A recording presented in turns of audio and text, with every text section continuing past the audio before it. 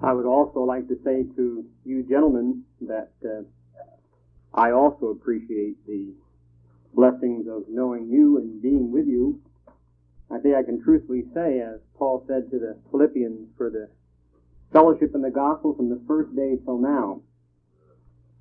And I enjoy being here, and I'm sure there are a number of you who should be here rather than myself, but at the same time I'm glad to be able to share with you a few thoughts from the Word of God.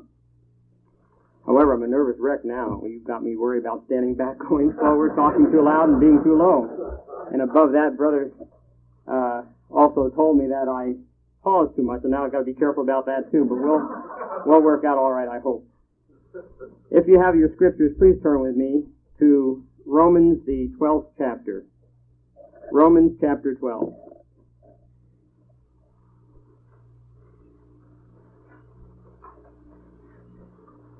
And I would like to read the first two verses. Already we have been considering this, and as my topic speaks about edification, and the verse that appears on the bulletin is Ephesians 4:12, and I trust we will also deal with that verse as well, but primarily I want us to look now at chapter 12, verses 1 and 2 of Romans. I beseech you, therefore, brethren, by the mercies of God, that ye present your bodies a living sacrifice, holy, acceptable unto God, which is your reasonable service. And be not conformed to this world, but be transformed by the renewing of your mind, that ye may prove what is that good and acceptable and perfect will of God. As I read these verses, a thought comes to my mind that probably comes to your mind, or at least some of your minds anyway, and that is, time and again, this is a verse I have heard, especially as a teenager, when missionaries would come to our church, or when the pastor would start dealing with young people especially. Romans chapter 12, verses 1 and 2 would surely be a verse that would be dealt with concerning us. And at the time, I thought, well, why is everybody picking on the youth? Why is everybody picking on us? Why must our minds be transformed, or why must we not be conformed? And the rest of them seem to be pretty well conformed to the world. Although at that time, and still is true, we were taught not to be disrespectful, so I just thought this. I didn't say this. But now that I'm a little bit older, I can say it, what I was thinking. But nonetheless, it is true. God does tell us this. He says, be not conformed to this world, but be transformed. And yet today, more so than even then, is it necessary to remind our young people of this, that we're not to be conformed to this world, but to be transformed. And as was already brought out to us, how much more of the world allures us today, and how many more things are upon us and can cause us to go in the wrong direction than ever before. But nonetheless, the Word of God still stands sure. We're not to be conformed, and we are to be transformed. Not only the youth, but also we ourselves, no matter whether we be 14 or whether we be 100. But as I thought about this, and also thought about what Brother Bergener said yesterday, that God has punishment for sin. Now we know He has eternal punishment as well for sin, but also when He spoke about the immorality, we see that there are certain laws that God even has in the physical that takes care of this. And as He had spoken to us of His own personal experience, how many times the thought of this physical problem that could come upon people who live immorally, that it kept Him. And as I thought about that, I thought myself, what is it that kept me? Think about yourself. What is it that kept you from the ways of the world, so-called? Now, of course, we know the world got us in many ways, mostly in deceitful ways, didn't it? But nonetheless, we talk about the gross immorality that's going around us today. What kept us? It was also immoral 15, 20, 30, 50 years ago. But why is it? And what is it that kept us? And as I contemplated that, I thought about a verse that's found back in Proverbs, and I'd like you to turn with me, if you will. And I would say more than anything else in my life that kept me from going the path that many are going today. I'm not saying it wasn't an allurement back then to do the wrong things, but there was something that really kept me, and I believe can keep young people today in the same way. In the 15th chapter of Proverbs,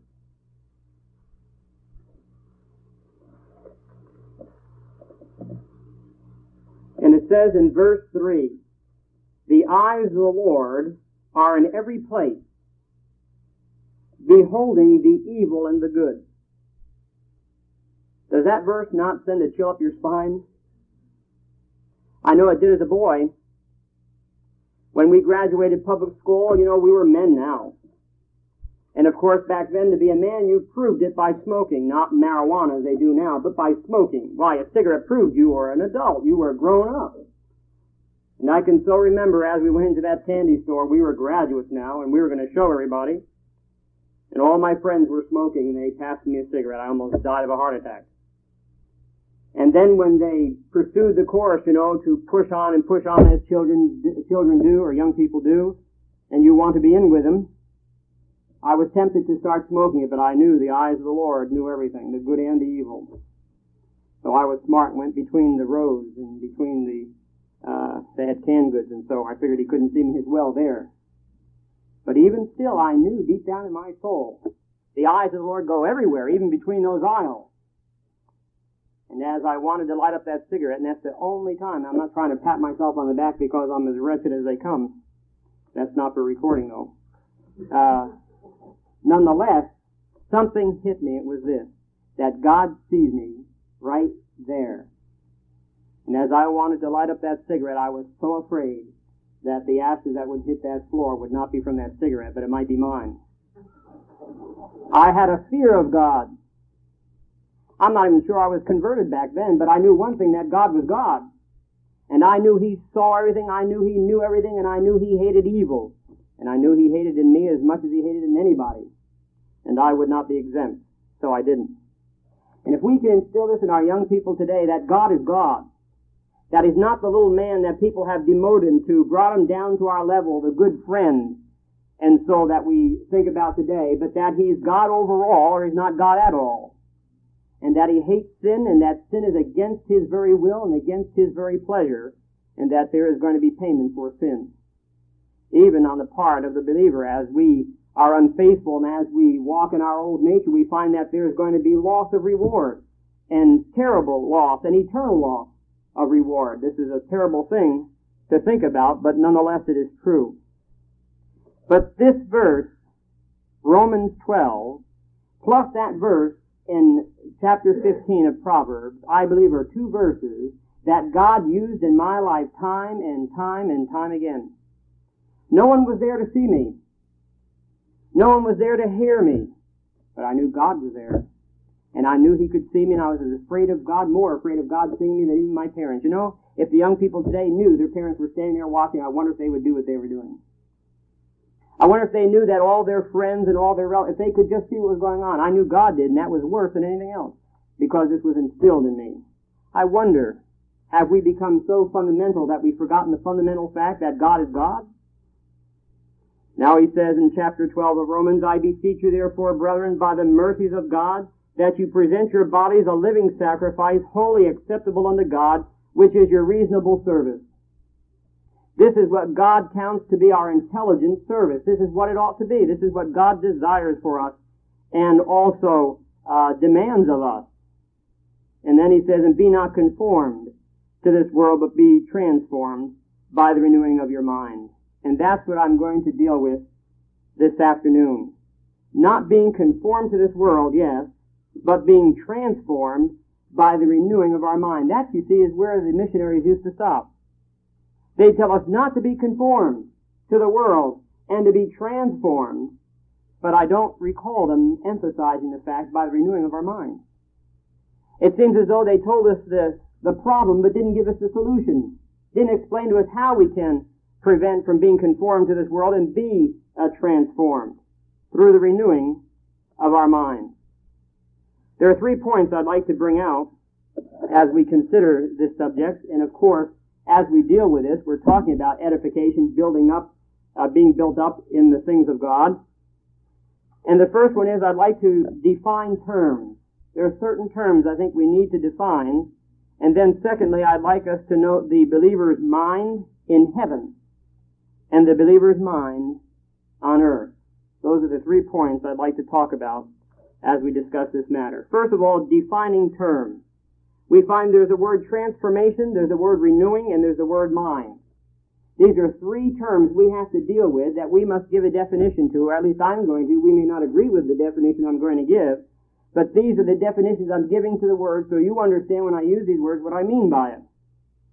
First of all, I'm sure with the first definition we'll all be in agreement. Secondly, we may be in a little bit of disagreement, and on the third one there may be more disagreement. But nonetheless, these are the terms as I have defined them, and as others define them as well. First of all, as we deal with transformation, W.E. Vine speaks about it as this: to undergo a complete change. To undergo a complete change. Turn with me, if you will, to 1 Corinthians chapter 6.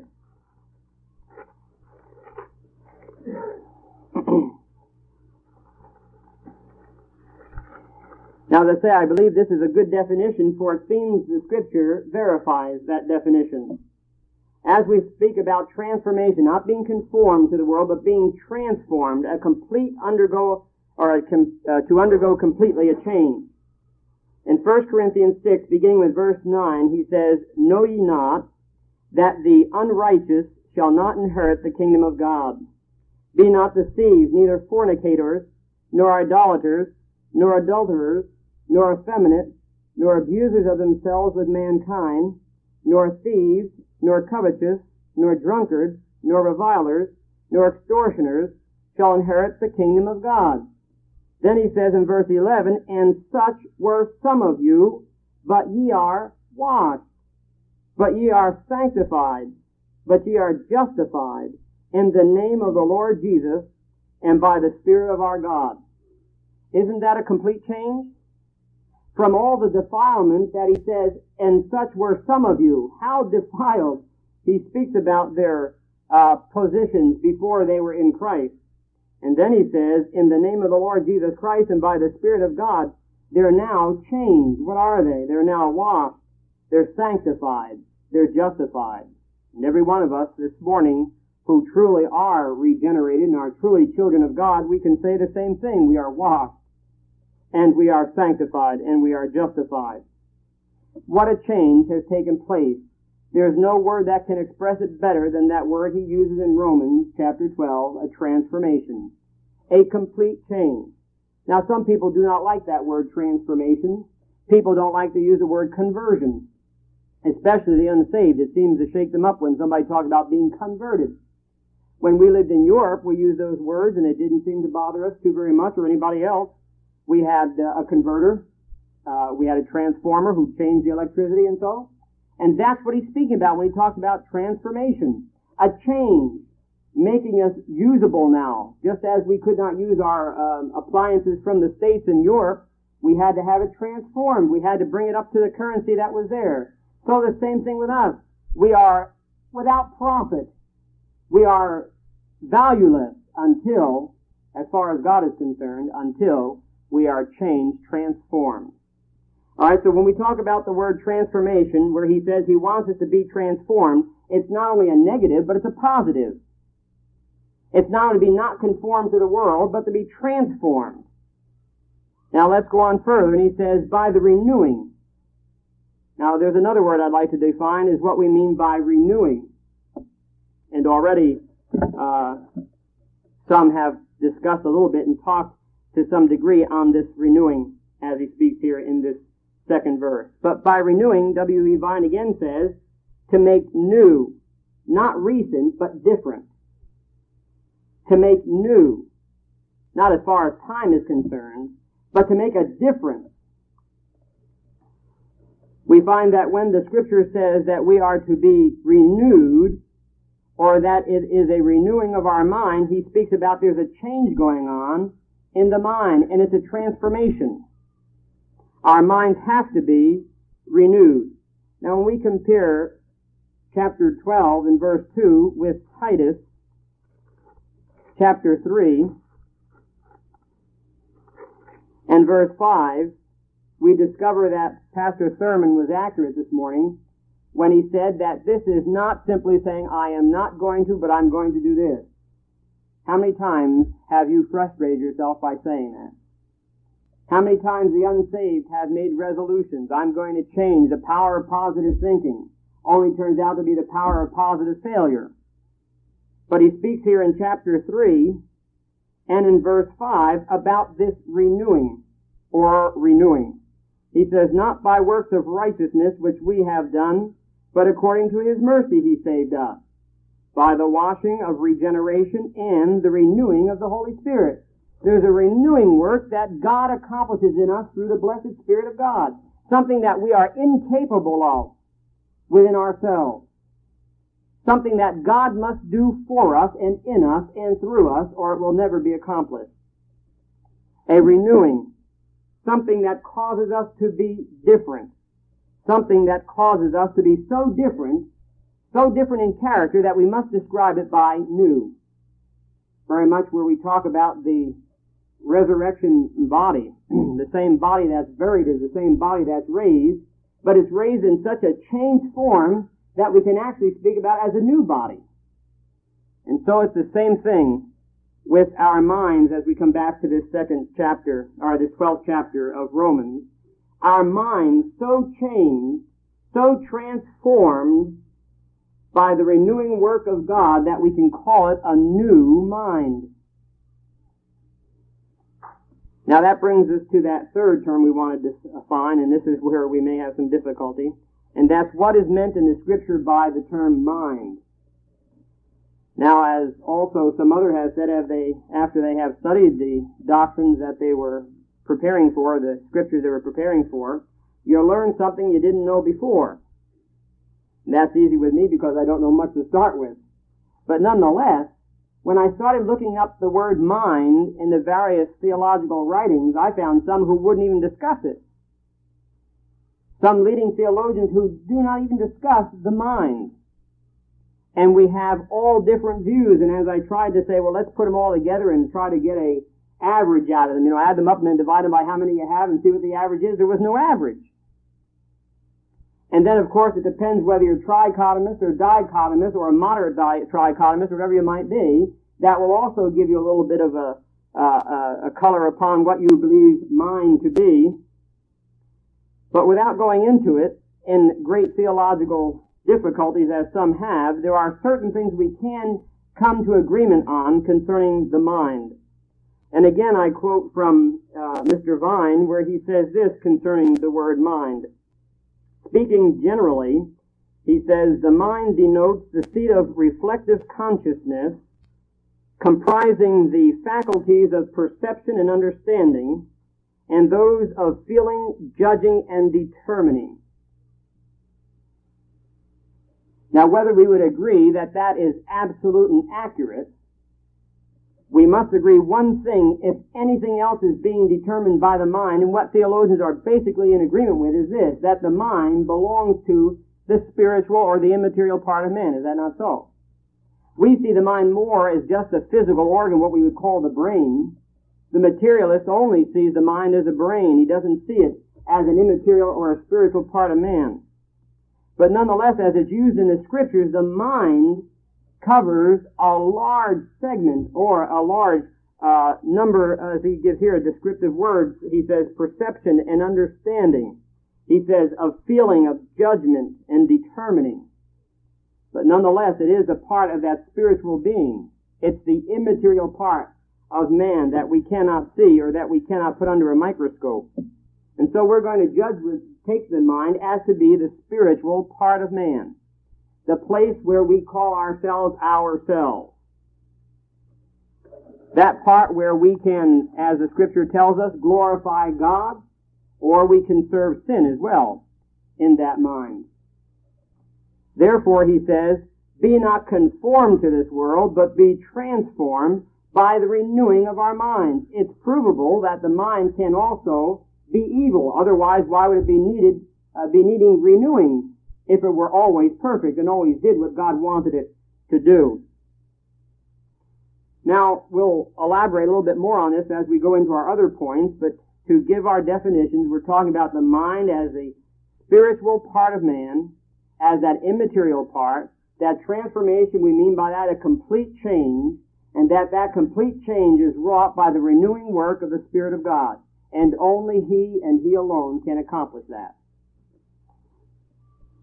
Now we're going to go a step further and be a little bit more practical. We are going to show you as much as I can humanly show you how God accomplishes that through the Holy Spirit of God. It's one thing to say the Holy Spirit does it. It's another thing to say how the Holy Spirit accomplishes that renewing work in your mind and in my mind. The second point is the believer's mind, and then I said in heaven. The Scripture teaches, and here's where I'm going to reveal the fact that I'm trichotomous. I believe that man is spirit, soul, and body. And as I speak about this, I'd like us to turn to Ephesians.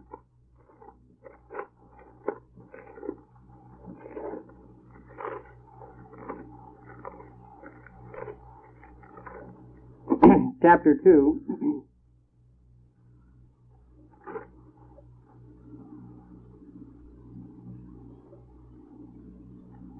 And beginning reading with verse 4. But God, who is rich in mercy, for His great love, with which He loved us, even when we were dead in sins, hath made us alive together with Christ. By grace ye are saved, and hath raised us up together, and made us sit together in heavenly places in Christ Jesus. Now as we look at that verse, or not step back, as we look at that verse, we find that the Scripture tells and speaks as if this is all one happening. As the fact that the believer is dead, he was buried, he was raised, and he's seated with Christ right now. Every one of us, I'm sure, would agree to the fact that every believer in Christ right now has been crucified with Christ, buried with Christ, risen with Christ, and is seated with Christ right now in heavenly places. Is that not so? And yet it looks to me like we're all right here in Madison, Wisconsin. It looks to me like you're sitting on wooden pews and not in heaven, but down here in Madison. And while it may be nice in Madison, it surely isn't paradise.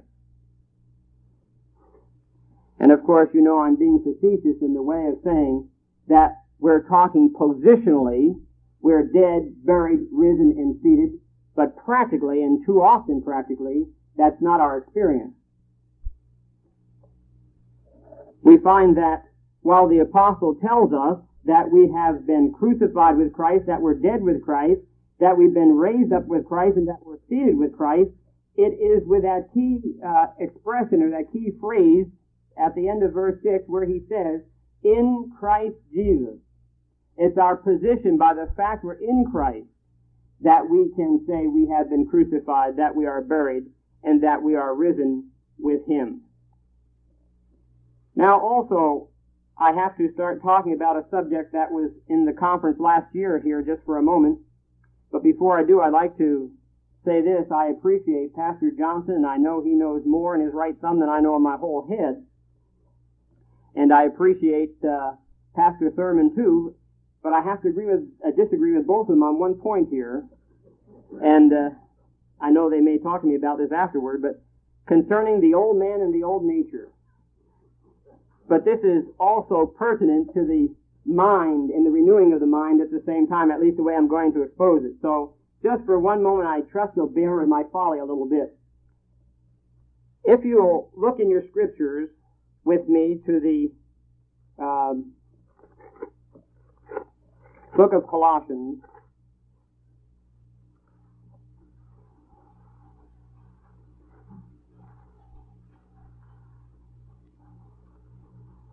We all are in agreement, and we all said we're in agreement. I already trapped you into that. That's a good way the theologians do it. They get you to agree before you know what you're agreeing to, so you can't disagree.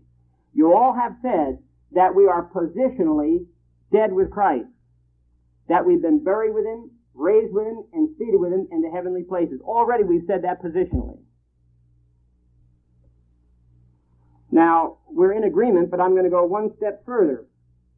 Not only are we in agreement that the old man, I meant the old man. Did I say old nature? I meant old man is dead, buried with Christ. It's not our new nature that's dead with Christ. It's the old man that's been crucified with Christ, according to Romans chapter 6. But now the question comes, is it only the old man and not his nature? Let's look at this Colossians 3 for a moment and look a little bit more cautiously at this portion of Scripture. He says, mortify, therefore, in verse 5, your members which are upon the earth, fornication, uncleanness, inordinate affection, evil desire, and covetousness, which is idolatry, for which things' sake the wrath of God cometh on the sons of disobedience, in the which ye once walked when you lived in them. But now ye also put off all these, anger, wrath, malice, blasphemy, filthy communications out of your mouth. Lie not one to the other, seeing, now notice verse 9, that you have put off the old man, and what else? With his deeds. Not only have you put off the old man, but you put off the deeds of the old man. And what are the deeds of the old man? Well, he says, mortify these things, put them to dead, just count them dead. Fornication, uncleanness, inordinate affection. We can go to Galatians and see what's the manifestation of the old nature, the old man.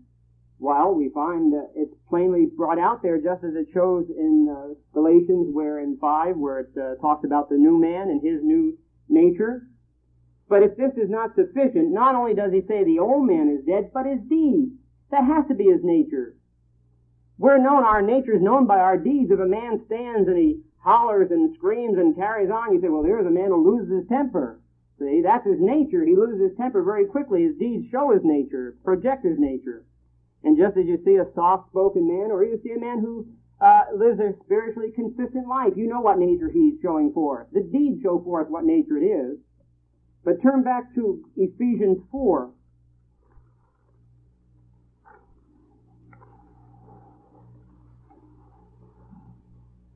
And verse 22.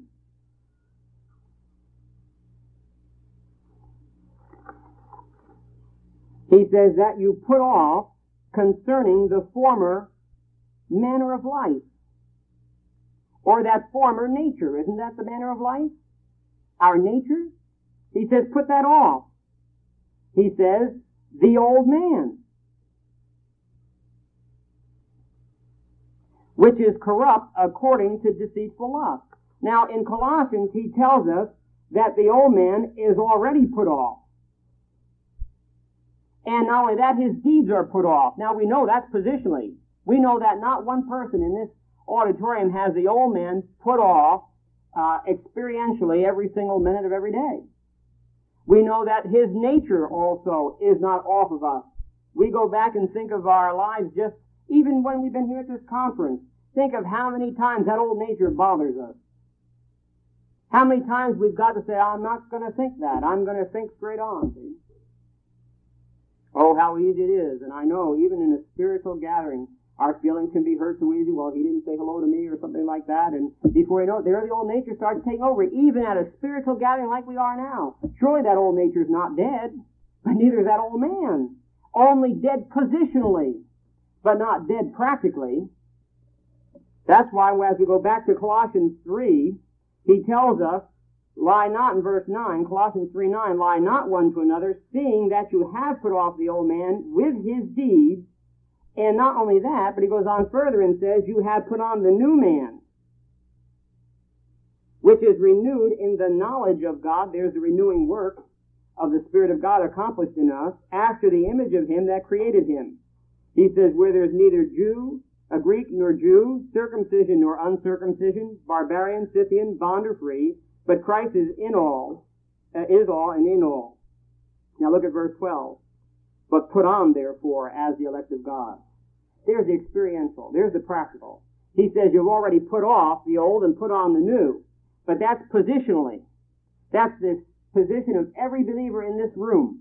But now he says, he's encouraging them, let's experience that positional. Let's experience that. Let's put him on, therefore, as the elect of God. That's an interesting statement, isn't it? Holy and beloved, tender mercies. And so he says, let's make this a reality. So the believer's mind, as far as heaven is concerned, the believer's mind in heaven, as our position is there right now, we are there as far as God is concerned, spirit, soul, and body. Right now, as far as he's concerned, it's a completed thing. We're already there. But however, the position of the believer's mind on earth is quite another story. We find that the deeds of the old nature, why the deeds of the old nature can't react on the new nature? Because the new nature cannot sin. And if we have a difference between the old nature and the old man, where is the old nature working? Upon whom does he work? Not the new nature that's renewed after the image of God, the knowledge of God. Not the new nature that even John says cannot sin. Therefore we must conclude, or at least I must conclude, that the old man, with his nature, with his deeds, is put off. That's exactly what he says in verse 9. The old man, and he says, with his deeds. Where are they? They're put off. They were buried with Christ, and they stayed in that tomb. And there was a resurrection that took place. But it wasn't the resurrection of the old man. Thank God he's down positionally and he's dead forever. But now experientially, I find out that he's very much alive. I find that that old nature constantly is a bother to me, and all of his deeds are a bother to me. And I also find, as what Brother Thurman said this morning, that there are tenses to our salvation and to our sanctification. And as far as our positional goes, the old man with his deeds are put off once and for all, dead and buried, and he can't be resurrected by any stretch of the imagination positionally.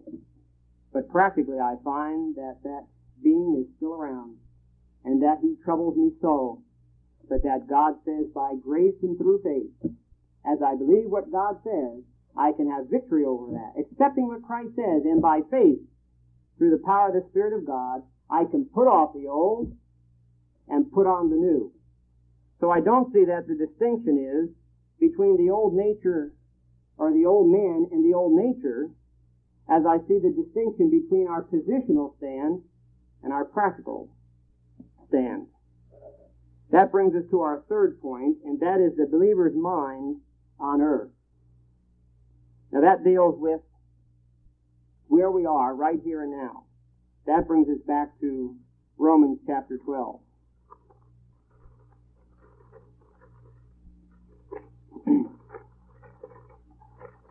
I find that the Apostle Paul is a very practical theologian. Far more practical than most of the theologians I hear. He not only says we have to know the Word of God, but he also says let's put it into action. Let's experience it. Let's make it ours. Let's appropriate it by faith. If we're dead with Christ, then let's appropriate that fact. If we're risen with Christ, let's appropriate that fact. If we're now the children of God, let's lay hold of that. Now in that 12th chapter again he says, I beseech you therefore, brethren, by the mercies of God, that you present your bodies a living sacrifice, wholly acceptable unto God, which is your intelligent service. It deals here with the intellect, and as soon as we start talking about the intellect, we start worrying about the fact, well, he's getting off to the spiritual realm. No. The intellect's a part of that spiritual realm. How can you believe, the argument is even in the Roman epistle, of that which you've never heard? And what good would it do to hear if you can't comprehend? So we find that the mind, or the intellect, has a great deal to do with our spiritual being. He says here, and be not conformed to this world. You know why so many Christians are conformed to the world? Many of them. Well, we can say carnality, but that's the easy way out. It's because many Christians have been untaught. I mean that sincerely. I find that when a person is first saved, if that person gets into a Bible class and he starts growing immediately, you find that that person usually goes on. If he finds all the excuses, but, if, and I can't this time, and I can't that time, usually, now not always, that's the way his life continues on spiritually. He's a but, and, if, or man. But we find that the Scripture tells us that we're not to be conformed to this world, and that it's got something to do with our intellect. How do I know that? Because he says to be transformed, how? Through the renewing of our minds. Our minds have to be renewed. If you think that our minds are not important, all you have to do is think of the millions of dollars, I don't know, far beyond that probably even, in brainwashing our minds. I heard a statement not too long ago on what some people call the boob tube or television or so forth, and someone said this, that in one day, the amount of money that's spent on defense in the world, that if we could take that money that's spent just in one day by all the nations of the world in defense and spend it on the hungry people, we could feed them for a year. Doesn't that sound remarkable?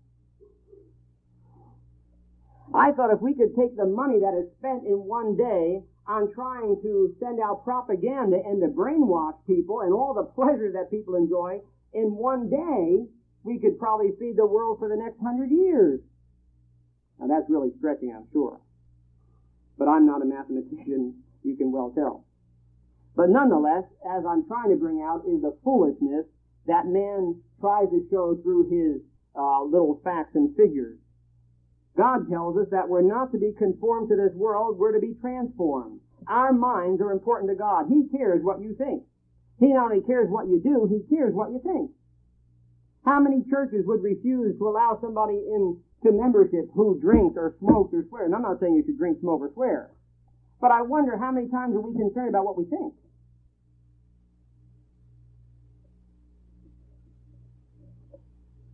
Be not conformed to this world, but be transformed by the renewing of your mind. You know why we're having this conference and why we've had any conference? Is because we want to wash our brains. And don't our brains need washing? I don't know about you, but I find that when I look at myself and I see the things that come into my thought life, at times I say to myself, I couldn't be saved if I looked at myself. And I thank God that salvation is not of me, but it's of the Lord. As I look at Calvary and I see the all-sufficiency of Christ, when I see what He has done in my behalf and His faithfulness, then I thank God I know I'm saved because of Him. But when I look at myself and I think of how often my mind goes in rebellion, I'm not talking about just about the most horrible, evil things here, but I'm talking about the rebellious attitude I have about so many things.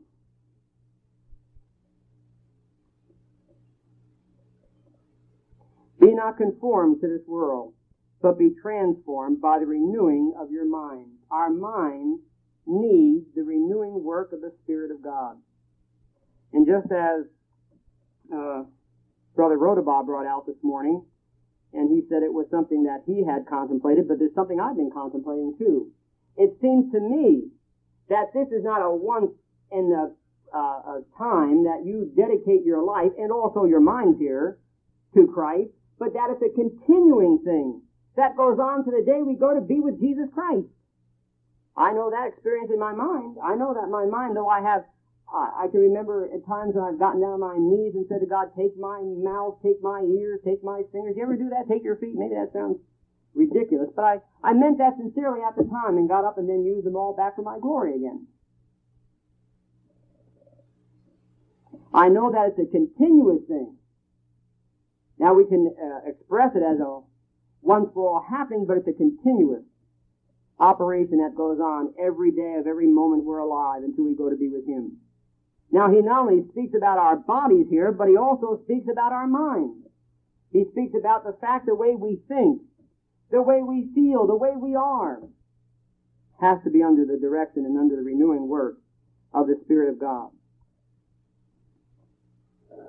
While we're here on this earth, and until we go to be with Jesus Christ, you can be sure, as the Apostle tells us, that the flesh and the spirit are contrary one to the other. That old man in his nature is against the new man in his nature.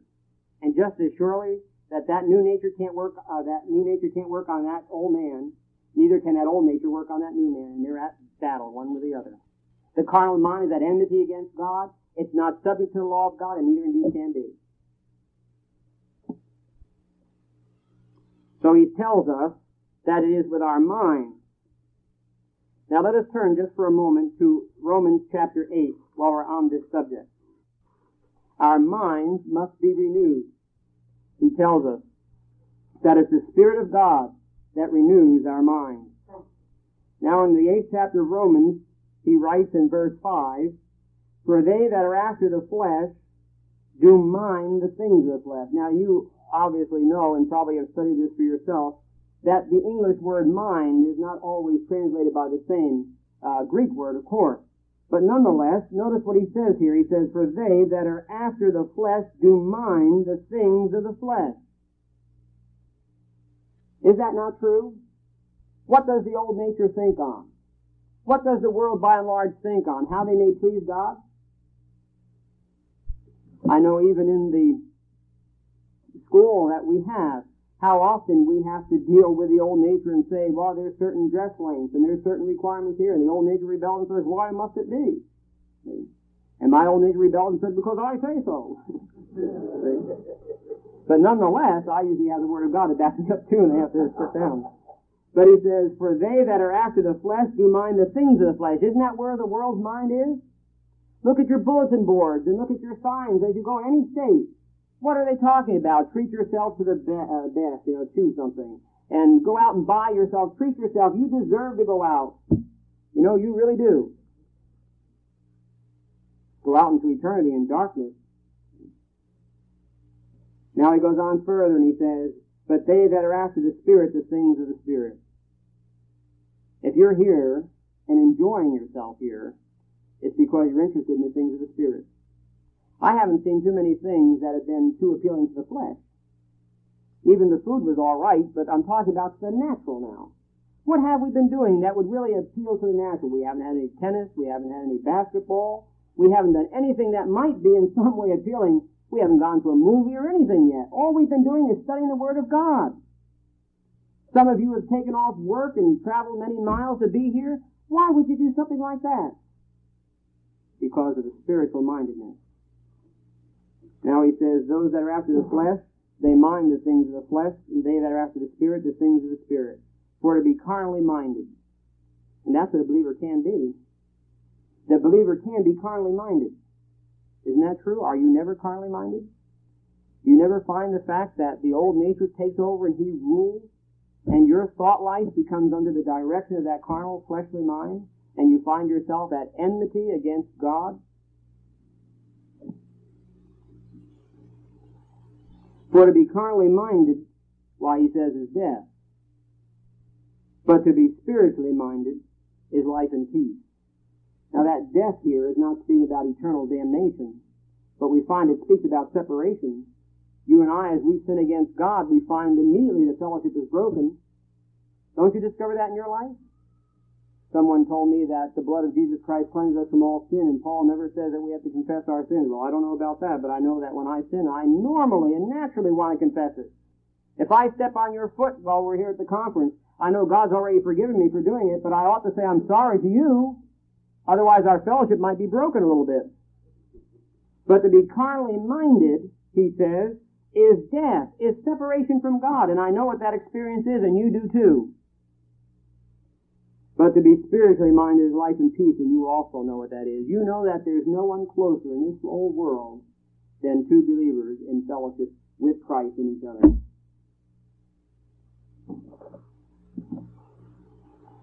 So we find that the believer can be carnally minded, and he can be spiritually minded. Not because he was able to resurrect the old man from the grave. Oh, he could never do that. But because the old man positionally is buried, but practically never has been. Not yet. Someday that's coming. Someday that complete salvation will be ours. But that is not yet. We find he still lurks and is there every moment. And so it is with my mind. I know I have a carnal mind, but I know I have a spiritual mind too. But I know I can put off the old and his nature and his mind. And I can put on the new and his nature and his mind that's renewed after the knowledge of God. But I know I can't do that by the power of positive thinking. I can only do that by the renewing work of the Spirit of God. For it is God that works in us to will and to do of his good pleasure. I like that so much. Work out your own salvation. Not work for it, but work out your own salvation with fear and trembling, for it is God that's working in you. I'm so thankful for those verses. Now he tells us that the old man is positionally put off. His nature is positionally put off. His mind, all of that old man, his totalness is put off for me. But practically, I find that I must battle the spirit and the flesh are constantly. And God tells me and warns me and beseeches me, as he does here, to present my body, our bodies, as a living sacrifice, holy, separated unto God, which is our reasonable service. Don't be conformed to this world, but be transformed by the renewing of our minds, the renewing work of the Holy Spirit of God. What will happen from that? That we may prove what is good and acceptable and the perfect will of God. What will keep our young people from getting into the immorality that's going around about us? What is it that's going to keep us out of the despair that's all around us? I couldn't help but think as our brother asked the question today about whether we should joke or not. I know that bothered me for a long time. In fact, Pastor Sam had to admonish me on it. He said I should smile more, and so I've been trying to. I'm not a good joke teller. I had to confess that. Every time I tell a joke, nobody gets it. And sometimes I'm as serious as a preacher, and people laugh, and I don't know why. But nonetheless, there's nothing wrong with enjoying ourselves in Christ. But there's everything wrong with using the Word of God lightly. There's everything wrong with making a fool out of God. And I've heard some preachers tell jokes that were so disrespectful to God that it's a shame to think they would say such a thing. How can we not be conformed to this world? How can we get out of that rut that the whole world is in and they can't get out? By faith. Through the grace of the Lord Jesus Christ. He's redeemed us positionally, and practically that can be ours right here and now, every moment of every day. Do you have that faith? God tells us that He's working in us, both to will and then to do of His good pleasure. The more we are in the Word of God, the more God is able to work. He uses the Word of God. It's the Spirit of God with the Word of God that is constantly working in us. Faith comes by hearing, and hearing by the Word of God. And so as we bring this to a conclusion, how can we have victory? How can we present our bodies, and how can we have our minds renewed? By the Spirit of God, through the Word of God, as we yield ourselves in humble submission to the truth of what God says. How do I know Christ died at Calvary? God says so. How do I know my old man is buried with Christ? God says so. How do I know I can have victory over sin every time and any time? Because God says so. And as I by faith accept that, I find I have victory. And let us never forget the eyes of the Lord behold us every moment of every day, not only what we do, but what we also think. Therefore, brethren, he says, I beseech you, by the mercies of God, that you present your bodies a living sacrifice, holy, acceptable unto God, which is your reasonable service. And be not conformed to this world, but be transformed by the renewing of your mind, that you may prove what is that good and acceptable and perfect will of God. Shall we close in a word of prayer? Our Father, it's one thing for us to admit to this, the truth of the fact that we are positionally in Christ, and the truth of the fact that we have a spiritual mind. And yet, our Father, it's another thing to live that practically every day. And we ask Thee now by Thy grace that Thou wilt cause us to be spiritually minded, that through the Word, as it already has been presented to us and as it will yet be presented to us, that we might be washed, that we might be cleansed by it, and that practically we might enjoy life in peace. And that as we leave this conference and we go back to our individual ministries, that we might be used of Thee to also help those that are under our ministries to see the same truth, that by Thy grace will not be conformed, but will be transformed by the renewing of our minds. For we ask it in the Lord Jesus Christ, our Savior's name. Amen.